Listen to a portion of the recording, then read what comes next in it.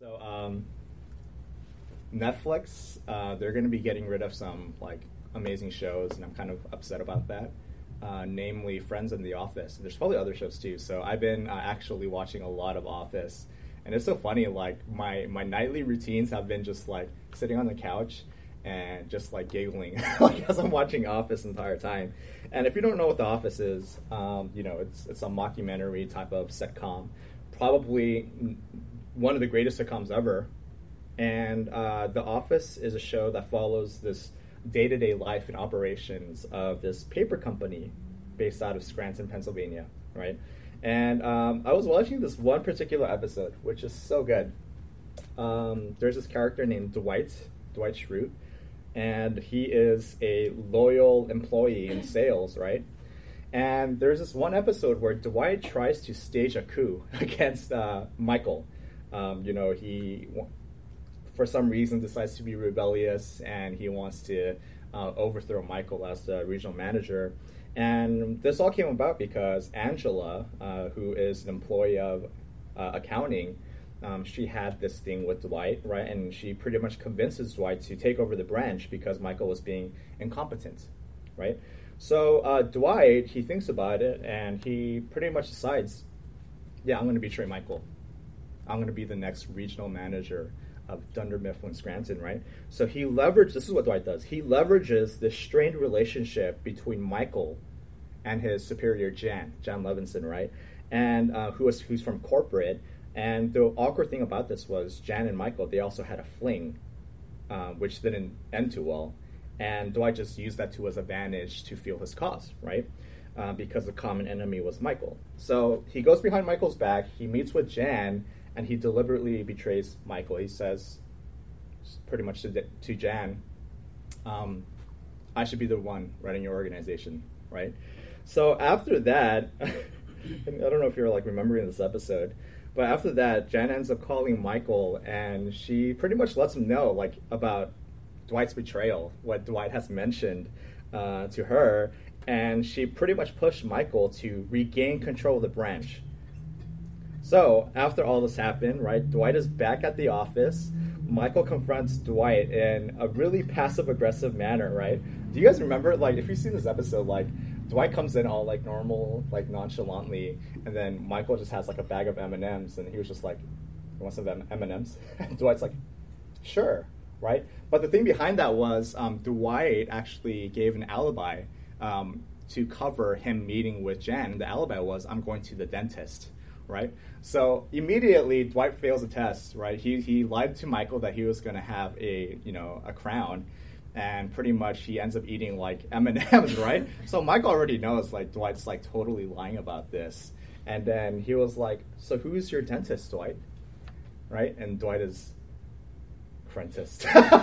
He says Crentist. He just makes that name up out of nowhere. And long story short, what Michael does is this. He plays with the lie. He ultimately confronts Dwight. Says, I know you did it. Right? I know it. You did it, Dwight. And pretty much, he confronts him. And all of this happened after getting upset by how when Michael was pretending to hand over the reins to Dwight, Dwight dissed his convertible, right? Michael's convertible, the Sebring.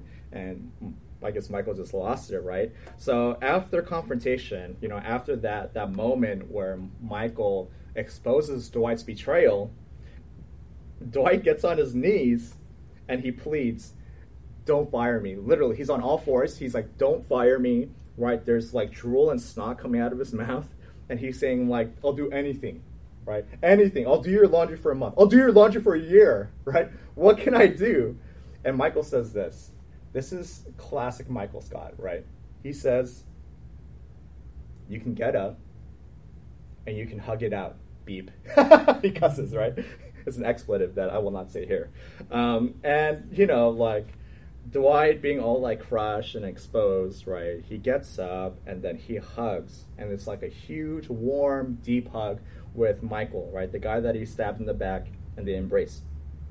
But even though Michael forgave Dwight for betraying him, he still made him do laundry for a year, right? And he also made him do this. You're just standing in the office with a sign that said liar, right? Now, today we're going to be talking about forgiveness. And, for Michael, Michael, if you think about it, he's definitely doesn't have the best character. He's definitely inappropriate. But there's something compassionate that we see from Michael, actually. And for him to be willing to just lay aside, this betrayal, right? This breach of trust. And to be like, you know what, we can just hug it out and we're brothers. As we talk about forgiveness, there's actually an amazing passage in the Old Testament that shows the nature of forgiveness and really what it's all about. And here's my thing. This is like my main thing for today. This is why I'm preaching to you guys, right? The main subject that I want to talk about is forgiveness. And for us to really understand how we forgive one another, right? Like, let's say I hurt you, right? And I put you in a place where you have to forgive me.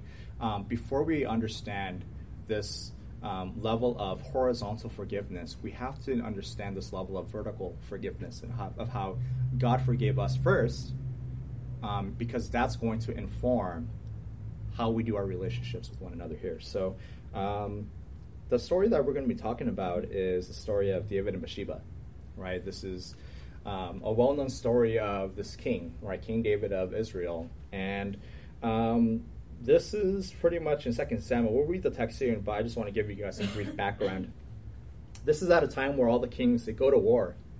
They fight. But for some reason, David is staying behind, right? David is not fighting with the kings, but rather he's on the roof. And what does he do on the roof? He sees this beautiful woman bathing, right? And he has one or two choices, really, to either look away or to pursue her. And guess what he does? He pursues her, right? So he sees Bathsheba, right, taking a bath, and he uses his power and authority to summon her. So, long story short, David and Bathsheba, they end up sleeping together, and he knocks her up, right? Right. He gets her pregnant, and David realizes that not only is she married to another man, but her husband is this dude named Uriah, who's one of his mighty men. So what this means is this. Being a mighty man in the kingdom of Israel means you're pretty much like SEAL Team 6.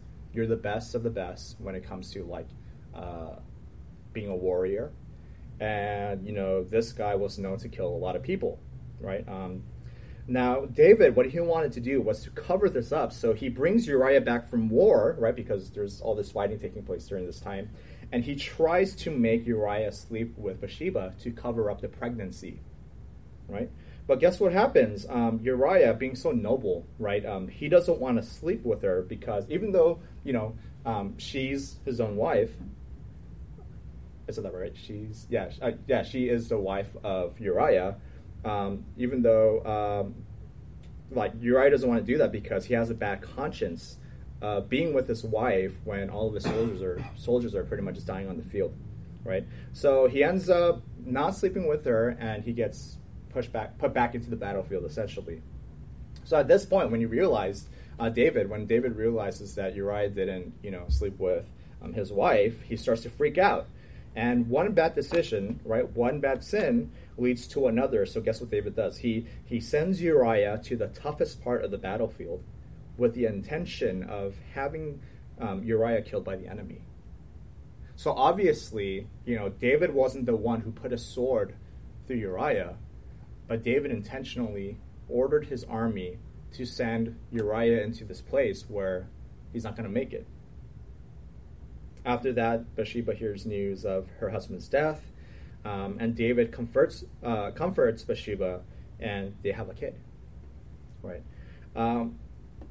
This is a crazy story, right? And I know we've heard this story many times, but this is really interesting because we have to remember that David is not like a normal human being. He's the king, right? He's God's chosen, anointed king.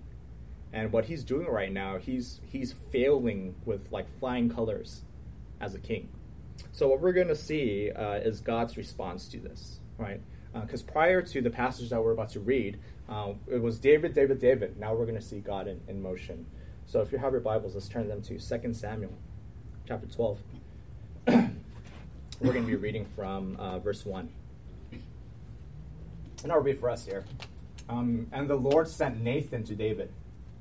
He came to him and he said to him, "There were two men in a certain city, the one rich and the other poor. The rich man had very many flocks and herds, but the poor man had nothing but one little ewe lamb, which he had bought. And he brought it up, and it grew up with him and with his children. It used to eat of his morsel and drink from his cup and lie in his arms, and it was like a daughter to him." Verse 4, "Now there came a traveler to the rich man, and he was unwilling," right, the rich man was unwilling to take one of his own flock or herd to prepare for the guest who had come to him. But, this is what he did, he took the poor man's lamb and prepared it for the man who had come to him. Verse 5, and this is David's response to hearing the story. "Then David's anger was greatly kindled against the man, and he said to Nathan, 'As the Lord lives, the man who has done this deserves to die. And he shall restore the lamb fourfold because he did this thing, and because he had no pity.'" Right? Let's go on. This is verse 7. And it says this, "Nathan said to David, 'You are the man,'" right? Just as Michael confronted Dwight, like, "You betrayed me," Nathan is confronting David about his sin. Nathan said to David, "You are the man. Thus says the Lord, the God of Israel, I anointed you king over Israel, and I delivered you out of the hand of Saul, and I gave you your master's house and your master's wives into your arms." He's talking about Saul, the king before him. "And gave you the house of Israel and of Judah. And if this were too little, I would add to you as much more." And so God says to David, "Why have you despised the word of the Lord to do what is evil in his sight? You have struck down Uriah the Hittite with the sword and have taken his wife to be your wife and have killed him with the sword of the Ammonites. Now therefore," and this is God speaking, the sword shall never depart from your house because you have despised me and have taken the wife of Uriah the Hittite to be your wife. Thus says the Lord, behold, I will raise up evil against you out of your own house, and I will take your wives before your eyes and give them to your neighbor, and he shall lie with your wives in the sight of the sun. For you did it secretly, but I will do this thing before all Israel and before the sun. Let's take a pause here. Now, as God is responding, he's using his prophet Nathan, right? And rather than addressing the story head on, like, hey, I know you did this, Nathan tells a story and he traps him, right? So Nathan, he talks about this story where there's a rich man that had many animals, right? And this poor man that had just one small lamb. Now, the lamb was so precious to this poor man that it says that he treated it like his own daughter, right? I don't know if we have pets here, but this is kind of crazy for you to love your animal so much that you treat it as if it's your own kid. Now, the rich man was hosting a traveler from somewhere, but what's interesting about this was even though he was rich, even though he had many animals to choose from, he was unwilling to take an animal from his own flock to provide for food to the traveler, right? And this was something that they did in their culture. So this guy, this rich guy went to the poor man's lamb, he killed it, and he used that for food to provide for the traveling guests. So David, he's hearing the story, and he's angry, he's upset, and he says this, as long as God lives, that man, that rich man deserves to die, and the poor man shall be restored 4 times. And Nathan says, you are the man, right? You're the rich man in the story that I'm talking about. And God is speaking through Nathan, and he's saying this, look, God gave you everything. He made you king. He gave you riches. He would have given you more if that wasn't enough. But David, you abused your power to sleep with a girl that you found attractive, right? You've taken advantage of people, and you abused your power again by murdering her husband and trying to cover your tracks. Now, what David did in this story is completely heinous and wicked, and God was bringing his sins to light. Now, let's finish off the passage, and let's see how David responds. Verse 13. This is David's response, right, to the claims. David said to Nathan, I have sinned against the Lord. And Nathan said to David, the Lord also has put away your sin. You shall not die. Nevertheless, because by this deed you have utterly scorned the Lord, the child who is born to you shall die." Then Nathan went to his house, and the Lord afflicted the child that Uriah's wife bore to David, and he became sick, right? The child became sick. So David responds in this manner. He therefore sought God on behalf of the child, and David fasted and went in and lay all night on the ground. And the elders of the house stood beside him to raise him up from the ground, but he would not, nor did he eat food with them. And then, next slide. On the 7th day, the child died. And the servants of David were afraid to tell him that the child was dead, for they said, "Behold, while the child was yet alive, we spoke to him, and he did not listen to us. How then can we say to him, the child is dead? He may do himself some harm." Verse 19, "But when David saw that his servants were whispering together, David understood that the child was dead. And David said to his servants, 'Is the child dead?' They said, 'He is dead.' And then David arose from the earth, from the ground. He washed and anointed himself. He changed his clothes, and he went into the house of the Lord, and he worshipped. He then went to his own house, and when he asked, they set food before him, and he ate." Let's finish the passage. Then his servant said to him, "What is this thing that you have done?" Like, pretty much like, what are you doing? You fasted and wept for the child while he was alive, but when the child died, you arose and ate food. Like, it was so simple. Verse 22, and this is how David responds. He said, "While the child was still alive, I fasted and wept, for I said, 'Who knows whether the Lord will be gracious to me, that the child may live, but now he is dead. Why should I fast? Can I bring him back again? I shall go to him, but he will not return to me.' Then David comforted his wife again, Bathsheba, and went into her and lay with her, and she bore another son, right? A son, and he called his name Solomon. And this is the most weirdest thing about this passage. And the Lord loved him, referring to Solomon. This is a very, very interesting story here. So if you look at it, we see David pretty much saying, like, I messed up, I sinned. Right? He confesses his wrongdoings, he admits his sin, and God, for some reason, decides to put away David's sin. Right? That's the language that the Bible is using. We have to know that for David to commit the sin, he should have died, like in the spot. But for some reason, God says, you know what, like, I'm not going to kill you for the sin, but because you have scorned me, this child who will be born will die in your place. So this is what's happening right here. We see confession, right? David is confessing his sins openly, and God, as a response, gives an assurance. I'm going to put away your sin. You're not going to die. But there's a substitute. Instead of you dying, someone else is going to die in your place. And the kid that was supposed to be born was supposed to die, was going to die in David's place. Now, David, as any other father, like, doesn't want his son to die. So he's fasting, right? He's hoping that God would be gracious and that he would probably keep the son alive. But after some time, David saw his servants talking, right? And he realizes that the child is dead, right? So he confirms and asks, right? And after they gave him his confirmation, he just got up, went to normal, right? He washed himself, he changed his clothes. He went to worship God, he ate food. And his servants, they see that, and they're like, David, what are you doing? That's so, like, brash. Because you were fasting, and all of a sudden the child dies, and you're just living as if, like, nothing happened. And David responds like this, and this teaches us, like, an interesting lesson. While the child was still alive, I fasted and wept, thinking maybe God will be gracious to me and let the child live.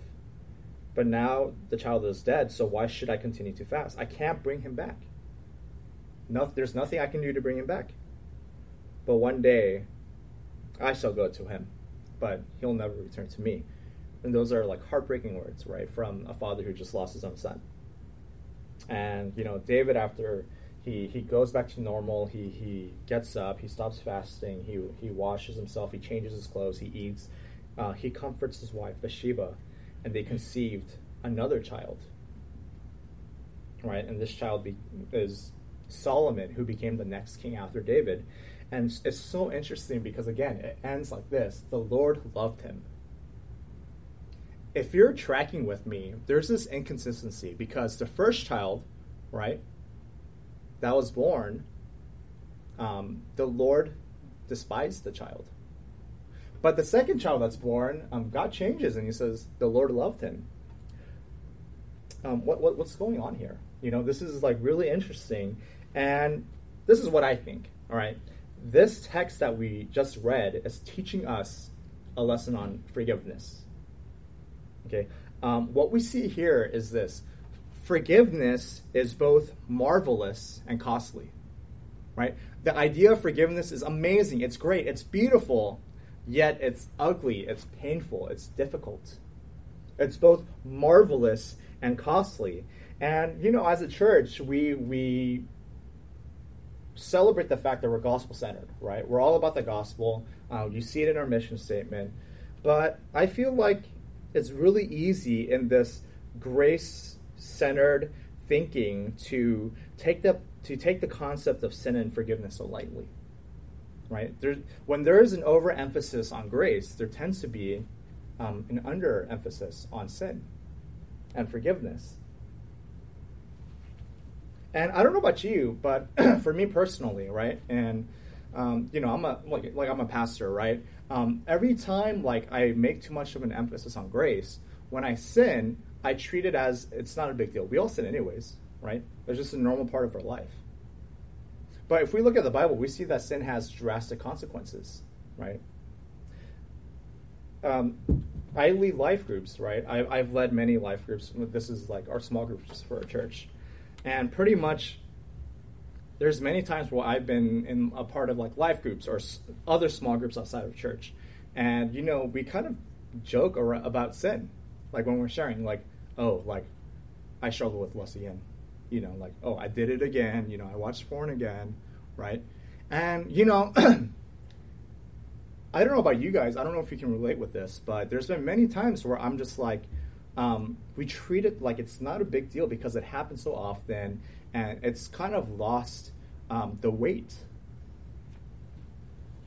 Now, we look at this story, right, and we see not only is sin an extremely terrible thing, especially what David did, right, which was completely heinous and immoral, but it's extremely hard and costly to forgive, right?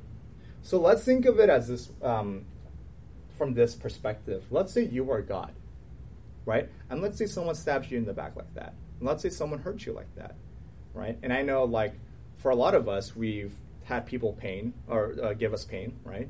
For me personally, to be honest with you, I'm still working on forgiveness with certain individuals. And, it's hard to forgive, right? If people hurt you, if they don't change, they mean evil, it's hard to forgive, right?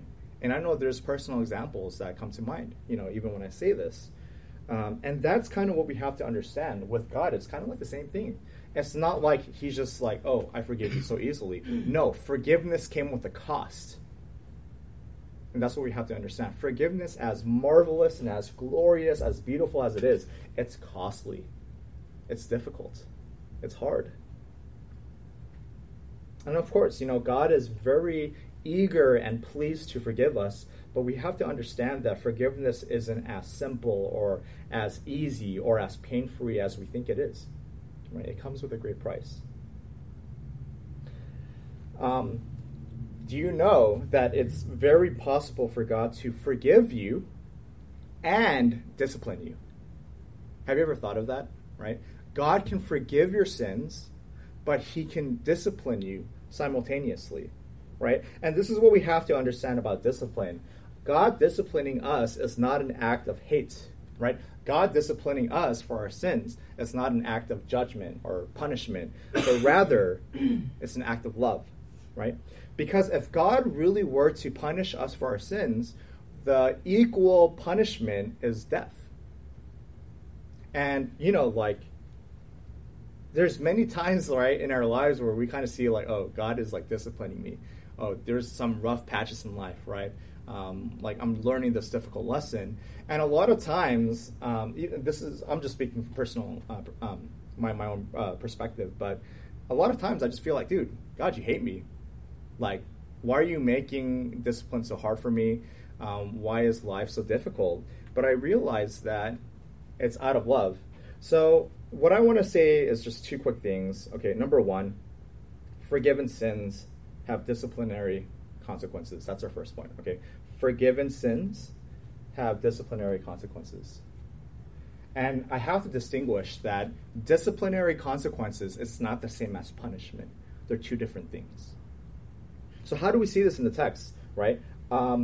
David's sin has some consequences, right? Nathan says, right, inspired by God, that the sword will never depart from your house. Now, what does that mean, right? Since David used the sword against Uriah, David will have to go through the painful experience of witnessing his own sons dying. So if you read on through 2 Samuel, 4 of David's sons die prematurely, right? There's a son by the name of Absalom, right? He deliberately tries to kill his own father David, right? And David's close advisor kills him, right? Another thing that God says, he says to David that I'm going to take your wives to be given to your neighbors. And, you know, David's sexual sin against another would give rise to sexual sins committed by another against David, right? And the most obvious consequence that we see in this passage for David's sin is that his child dies, right? There's a clear distinction between retribution and discipline. And the goal of punishment, right, the goal of judgment is to make things even, right? It's eye for an eye, right? If like the Godfather, right? Like if you kill like one of my guys, I'm going to kill one of your guys, right? And this is how wars start. That's what retribution is. But the goal of discipline is different because the goal of discipline is growth. Do you see that? Because retribution, judgment, that's rooted by hate. But, on the other hand, discipline is rooted by love. Now, discipline and retribution may appear to be the same thing because both are hard, right? Both are painful. Both are negative stuff happening in your life. But I'm arguing that it's different because true retribution in this biblical sense means death. Right, the equal cost to pay for sin is death. And if God really wanted to give retribution to all of us for our sins, he would have just sent us to hell. It's that simple. But why does God discipline us for our sins? Right? What is God trying to do? And we see through this passage that discipline serves to be teaching moments. Right? Think about the times where you've been disciplined by your parents, right? Weren't they teaching moments, right? You did something bad, you stole that gum, right? You hit your sibling, right? And you got disciplined. Those are teaching moments, right? Another reason why God disciplines us is because he wants to show us to not take sin so lightly, even though he lays aside punishment. Because I think this is important because I feel like in our Christian lives, a lot of times when we sin and we know there's no punishment, we think of it as it's not a big deal. But when there's punishment, we're like, oh shoot, it's a big deal. I'm getting punished for this.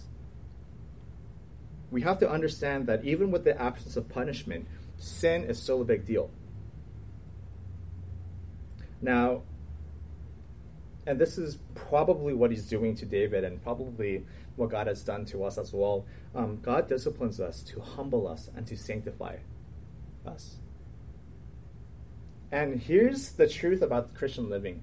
You don't grow through success. You don't grow through the ease of life. How do you grow then? You grow through the storms, right? You grow through the fire. You grow and you learn when you go through suffering and pain, right? That's when your character is tested, right? That's when your true colors come out.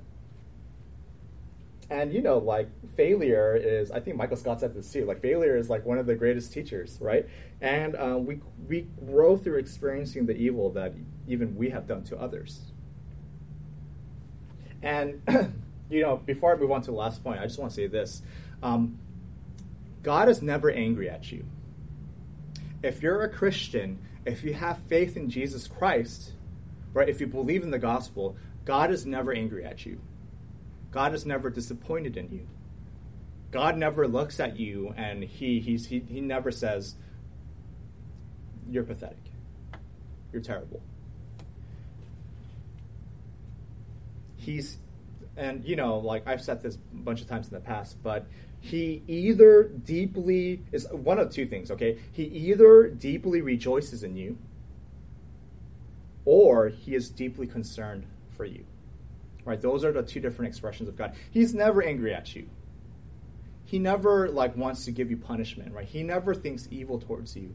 But rather, if we're in sin, if we're screwing up, if we're struggling, God is deeply concerned for us. Right? Kind of like a parent would be concerned for a 2-year-old trying to put a fork through an outlet, right? Genuine concern. And I feel like we have to hear that, because a lot of times when we sin, and after we sin, or after we make a mistake, or just randomly when bad things are happening in our lives, we just seem like, oh shoot, God is angry at us. God is upset at me. God is not pleased with me. But that's not the case, because Romans 8:1 says what? Therefore there is now no condemnation for those who are in Christ Jesus. That means there's no punishment, no anger, no retribution, no judgment, because Jesus already covered you. And this is the only application I have for today. Accept God's discipline as his love and care for you. Accept God's discipline as his love and care for you. Now, I know this is hard, because whenever I receive discipline from my dad, I'm just like, you hate me, right? Or you being unloving towards me. But deep down inside, our parents discipline us because they want us to learn. They want us to grow. And that's rooted in love. And likewise, when you guys become parents in the near future, you're going to discipline your kids as well, because you love them. Here's the last point, and this is going to be quick, guys. Forgiven sins can always be redeemed. Right? So the first point was forgiven sins have disciplinary consequences. The last point today is forgiven sins can always be redeemed. How do we see this in the text? Well, again, David should have died. If this story was written properly, right, following the law, David should have died. Right? His violation warranted death, 3 times over. True justice in this story means that David, even as a king, even as God's representative, should have died like Saul. But God spared his life. And also, even though the first son died, God loved the second son, which is weird, right? God loved Solomon. And if you think about it, the reason why this is so weird is because God shouldn't have loved Solomon. Why? Because this baby came out of an adulterous relationship. This baby came out of sin. So what God really should have done is put an end to that family line stemming from David and Bathsheba. But guess what? Did you know that Jesus, right, our Lord and Savior, comes from the family line of David and Bathsheba? Right? So David and Bathsheba, they fathered Solomon, and Jesus came through that descendant, or he was a descendant of that line. Now, if we look at what God is doing from a bird's eye view, we see that God is doing whatever it takes to love, to heal, to redeem man from sin.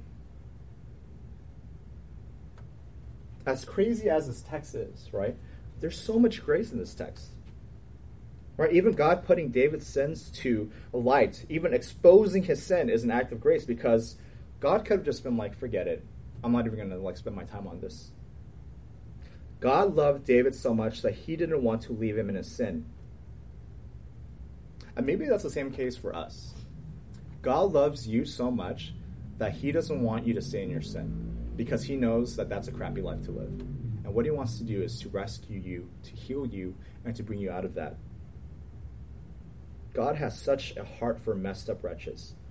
God loves us. God loves you and I, as busted as we are, as tainted as we are, as ugly as we are. And church, I say to all of us, all of your sins can be redeemed. All of it, if you have faith. You look at the life of Jacob, right, who was known to be a deceiver, who cheated his brother, who cheated a lot of other people. His sins were redeemed as well, through faith. You look at Rahab, the prostitute, right? her sins were redeemed by faith. You look at Zacchaeus, right, the tax collector when during Jesus' time. Even though tax collectors, they cheated, right, they stole money, he was redeemed by faith. You look at Peter, who actually betrayed Jesus 3 times, he was restored. He was redeemed by faith. Paul, the persecutor of the church, right, who killed people, who dragged many people into jails because of their faith, his sins were redeemed through faith as well. And this is why, like, we celebrate the gospel. You are never too far from the love of God. No sin is too large. No sin is too terrible for the forgiveness and the grace of God to cover over. There is no sin that you committed that is too dirty or too unclean for God to wash away with the blood of Christ. And church, it is my dream and my hope for you to believe in this truth that God went through extreme lengths to show you his love. So if there's ever a moment where you doubt God's love for you, then that's a lie.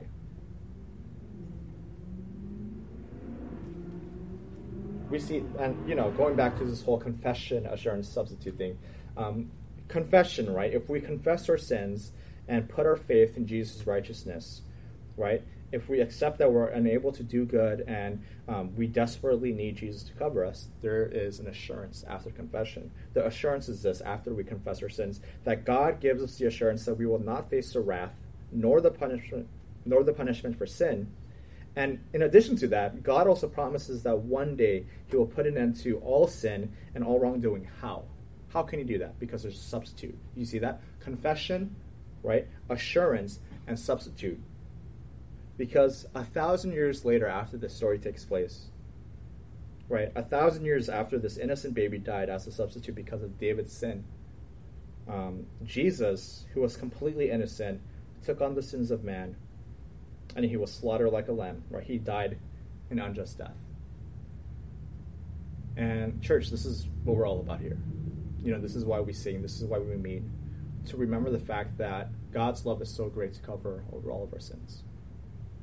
And I want to encourage you, church, trust in the love of God, confess your sins, and, let's even share that to, our community around us. Let's pray together. God, I thank you for your word. I thank you for the fact that you're extremely gracious and you forgive and you constantly show us love and grace. And God, my prayer is that we wouldn't take sin so lightly. God, our prayer is that you would help us to see that sin is very weighty, it's heavy, but God, that we would also see in light of that your grace is larger, your love is greater. And I pray that would give us the confidence to trust in you and to believe in the gospel. Be with us, be with the church, bless us and grow us, and we pray this in Christ's name. Amen.